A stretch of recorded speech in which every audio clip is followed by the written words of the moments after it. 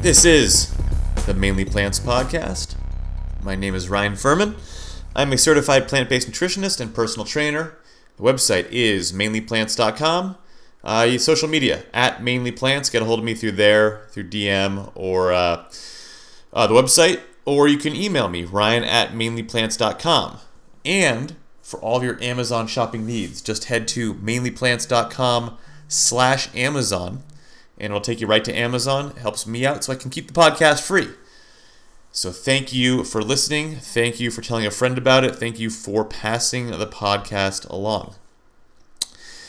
Let's jump right into it. So this week I wanted to talk to you guys about fatigue. The reason that I went plant-based is because, I had high cholesterol. I was 27, and I was super tired all the time to the point where I had to take a nap at like 3 o'clock every day in order to function. I couldn't stay awake. And the whole food plant-based diet cleared all that up for me. Now, I don't know if I had chronic fatigue syndrome or whatever it was, but whatever it was cleared up, along with my cholesterol. Now, fatigue may be a symptom of a variety of illnesses also, including but not limited to celiac disease, MS, PMS, depression, fibromyalgia, diabetes, hypertension, and dehydration. Dehydration, a lot of people don't realize that they're not drinking enough water.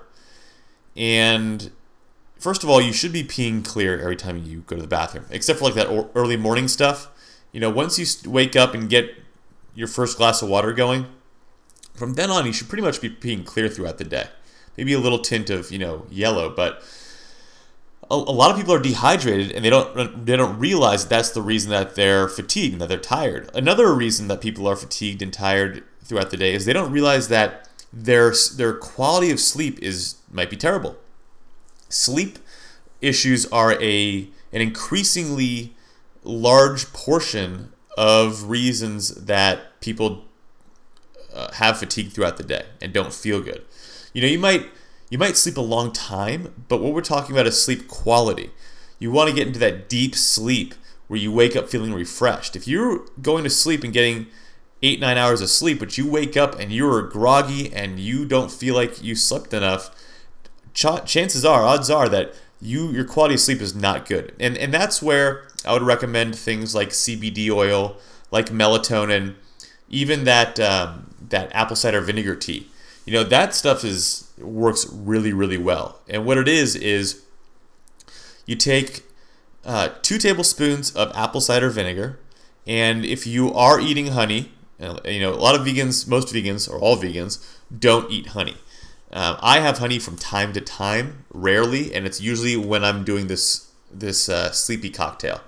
But it's 2 tablespoons apple cider vinegar, 1 tablespoon of honey. If you're not doing honey, you can do maple syrup or agave nectar or something like that. It's basically just the sugar. And then you add it to a mug of hot water. And you drink that, and it will put you to sleep really well. I don't know what it is, but it works like magic. And I really utilize it in the winter a lot. It's too hot in the summer in Arizona to really be drinking hot drinks at night. I'm already sweating my ass off enough. But I highly recommend that. But getting back to my original point, most people don't realize that their quality of sleep is terrible. It can also be your pillow. You need to change out your pillows like once a year, maybe once every 2 years if you want to stretch it. You can also fluff your pillows up really well if you put them in the sun. Take them out of the pillowcase, put them in the sun, let the sun really take all the moisture out of them. And that fluffs them back up. But sleep quality is a big one. Now, consuming a whole food plant-based diet, which is naturally high in antioxidants, might help alleviate fatigue. And now there's a fascinating study, and it was published in the Journal of Biomedical Optics. And it comes straight out of like a science fiction novel. And they used an argon laser to measure in real time the levels of antioxidants in people's bodies. Antioxidants, they live in human skin. And we know that eating fruits and vegetables boosts our antioxidant levels, while stress, on the other hand, eats at our stores of antioxidants, causing our levels to drop. But how does this really all happen? And what are the dynamics of it? And no one really knew until this study. And while they were taking measurements, they had people write in diaries, right when they were sick, when they were tired, eating tomato sauce or up partying all night or whatever they were doing. And so they came up with graphs. And they came up with graphs tracking antioxidant levels and linking them to life events. So, for example, things might be going fine, and then there might be stress at work. So you eat more fruits and veggies, but then you start not getting enough sleep. So you have more fruits and veggie consumption again, and then you get a bad cold, and you get dropped. Your antioxidant level gets dropped way down before you're starting to recover slowly. So you're constantly going through this fluctuation of antioxidant levels in your body, depending upon what's going on in your day. And the most important finding was that antioxidant levels can plummet within 2 hours of a stressful event. So you get stuck in traffic, you get agitated, you're breathing in, car exhaust, and your body starts to use its stores of antioxidants. Now it takes 2 hours to lose, and can take up to 3 days to get our levels back up. So really the take-home message is that, especially when we're sick or when we're stressed out or when we're tired, we need to really be soaking up antioxidants however we can, which means fruits and vegetables at every meal and every snack, and drinking green tea and juices and smoothies. Whenever anybody gets sick that I know, especially my family, I always tell them. A lot of people, I would say most people, don't really feel like eating when they're sick, so it's hard to, get your body to eat a salad or to eat really anything when you're sick. So I always say, go out and get a smoothie or get some juice delivered to you. Whatever you have to do to get those stores of antioxidants into your body. That's when your body needs them most. It's not just water and chicken broth. That it's not going to cut it. You really have to have these massive amounts, these massive floods to your system of antioxidants. And I've actually used the same laser technology to tightly correlate the development of wrinkles with low antioxidant levels in skin. So even if you don't really care what's going on inside your body, you should eat healthy for the outside also. If the more antioxidants you eat, the healthier your skin's going to look. That's why when you go whole food plant-based, you'll notice your skin will clear up. A lot of people will break out at first because your body's kind of pushing out all these toxins. And your toxins can come out, through your excrement, but they can also come out through your skin. You have to remember your skin's your largest organ. So, when you go whole food plant-based, in your microbiome is changing, it's going to be pushing out all these toxins. So a lot of times you will break out maybe for a week or two, but then after that your skin is glowing. It's really healthy because it is flooded with these antioxidants. Now, more specifically, black currants and blueberries may relieve visual fatigue associated with staring at a computer screen all day. What happens to our eyesight if we sit in front of a computer all day is that, in previous years, the rapid spread of computers in the home and workplace has led to an increase in ocular and visual problems, including eye discomfort, blurring of distant objects, eye strain, just general visual fatigue. So-called near-work-induced transient myopia is what it's called. That's when, after staring at a computer screen for a while, you look out the window and things kind of look blurry. I'm sure we've all had that be a problem. That's because our little ciliary muscles pulling at the lens in our eyes are locked in this constant state of contraction to keep that near focus. And now our human bodies aren't meant to do that. We're not built to look at computer screens all the time. Now, over time, this can have long-term adverse consequences. And yes, we could waste 4 to 12 minutes an hour taking breaks staring at the window, but, not everybody's going to do that. Now, the effects of black currant intake on work-induced transient refractive alteration in healthy humans is there was a double-blind placebo-controlled crossover study finding a significant improvement in refractive values and eye strain symptoms compared to placebo. Now, what passes for currants in the United States are actually champagne grape raisins, not actual black currants, which were banned in the U.S. a century ago due to big industry, basically the lumber industry. They feared that they might spread a plant disease that affects white pine, which we don't even really use anymore. It's just another one of those, bureaucratic bullshit things. Now, they are, however, making a comeback. Though, any anthocyanin-rich berry, and I'll say that slower for you, anthocyanin-rich berry might have similar benefits. For example, there was a previous study done on bilberries, and it was a Japanese study. And you want to make sure you have fresh berries. You don't want to take powdered capsules because, as we've seen over and over, when you test supplements, you're lucky if they have any of what it says on the label. Now, furthermore, even for products actually containing, all the berries that the label says they contain, the label was usually uninformative or misleading or both. Something that the herbal supplement market is pretty much known for now. Now, the largest study to date found that it appears that most herbal supplement labels do in fact lie. And to be honest, I'd rather have fresh berries than a supplement, than a supplement anyway. It tastes good, it's refreshing, you can toss them in a smoothie if you don't feel like eating them. Bilberries, not a lot of people have heard of bilberries. They actually gained notoriety during World War II when it was claimed that pilots in the British Royal Air Force were eating bilberry jam to improve their night vision, which is pretty cool if you ask me. The real reason the Brits were able to, have such great night vision and target these Nazi bombers in the middle of the night was probably not because of the bilberries, but because of radar, which was a new invention. But I'm sure it helped. So, again, black currants and bilberries have been shown to relieve visual fatigue associated with staring at a computer screen all day. And think about that. When you're out in your daily life, outside of your staring at your computer or staring at your TV, you're focused on things at different distances, right? Your bookshelf, and then you look to the left and there's a hallway, and then you look to the right and you're staring out a window. So your eye is constantly perceiving things at different distances.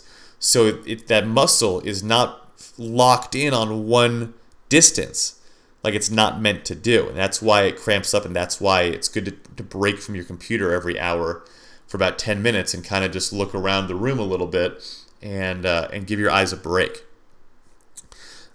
As for muscle fatigue, daily citrus fruit, berry, and peppermint tea consumption may help.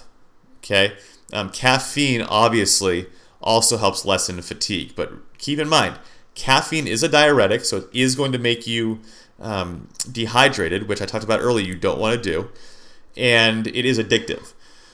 So I'm not saying don't drink coffee. I have coffee once in a while also, or tea with caffeine in it. If you do, you want to make sure you have a glass of water for every cup that you have. It's not going to dilute the caffeine. If anything, it will help your body with fatigue because you might be dehydrated also. So having that rush of caffeine plus hydration will give you added benefits. Now, neurotoxins found in seafood may also cause chronic fatigue-like symptoms. Now, I'm going to butcher this, but I believe it's pronounced ciguatera. It's Ciguatera. And it's one of the most common forms of food poisoning, which occurs after the consumption of fish contaminated with neurotoxins produced by certain microalgae that build up in the food chain. Just a few bites can be sufficient to induce the condition. Now, disturbingly, affected fish looks, smells, and tastes normal, and ciguatoxins are resistant to all forms of cooking. So there's no straightforward method to predict when your fish or your seafood will have ciguatera toxins in it, which will be a nightmare for you. Now, literally, it can cause nightmares. about 1 in 6 people may experience signs of hallucinatory poisoning, lack of coordination, hallucinations, depression, and nightmares. And most suffer some kind of neurological symptoms: tingling, numbness, burning, cold sensations. For example, Ciguatera sufferers have reported that a refreshing dive in the ocean actually caused burning pain, or that drinking cold beer felt like hot coffee. Now, sometimes a reversal of temperature sensation occurs, like cold objects feel hot and vice versa. The toxin itself may also be apparently sexually transmitted either direction, okay? Male to female, female to male, after that fish consumption. So, it's not necessarily a STD, I don't think, but is a sexually transmitted infection, I guess it would be called.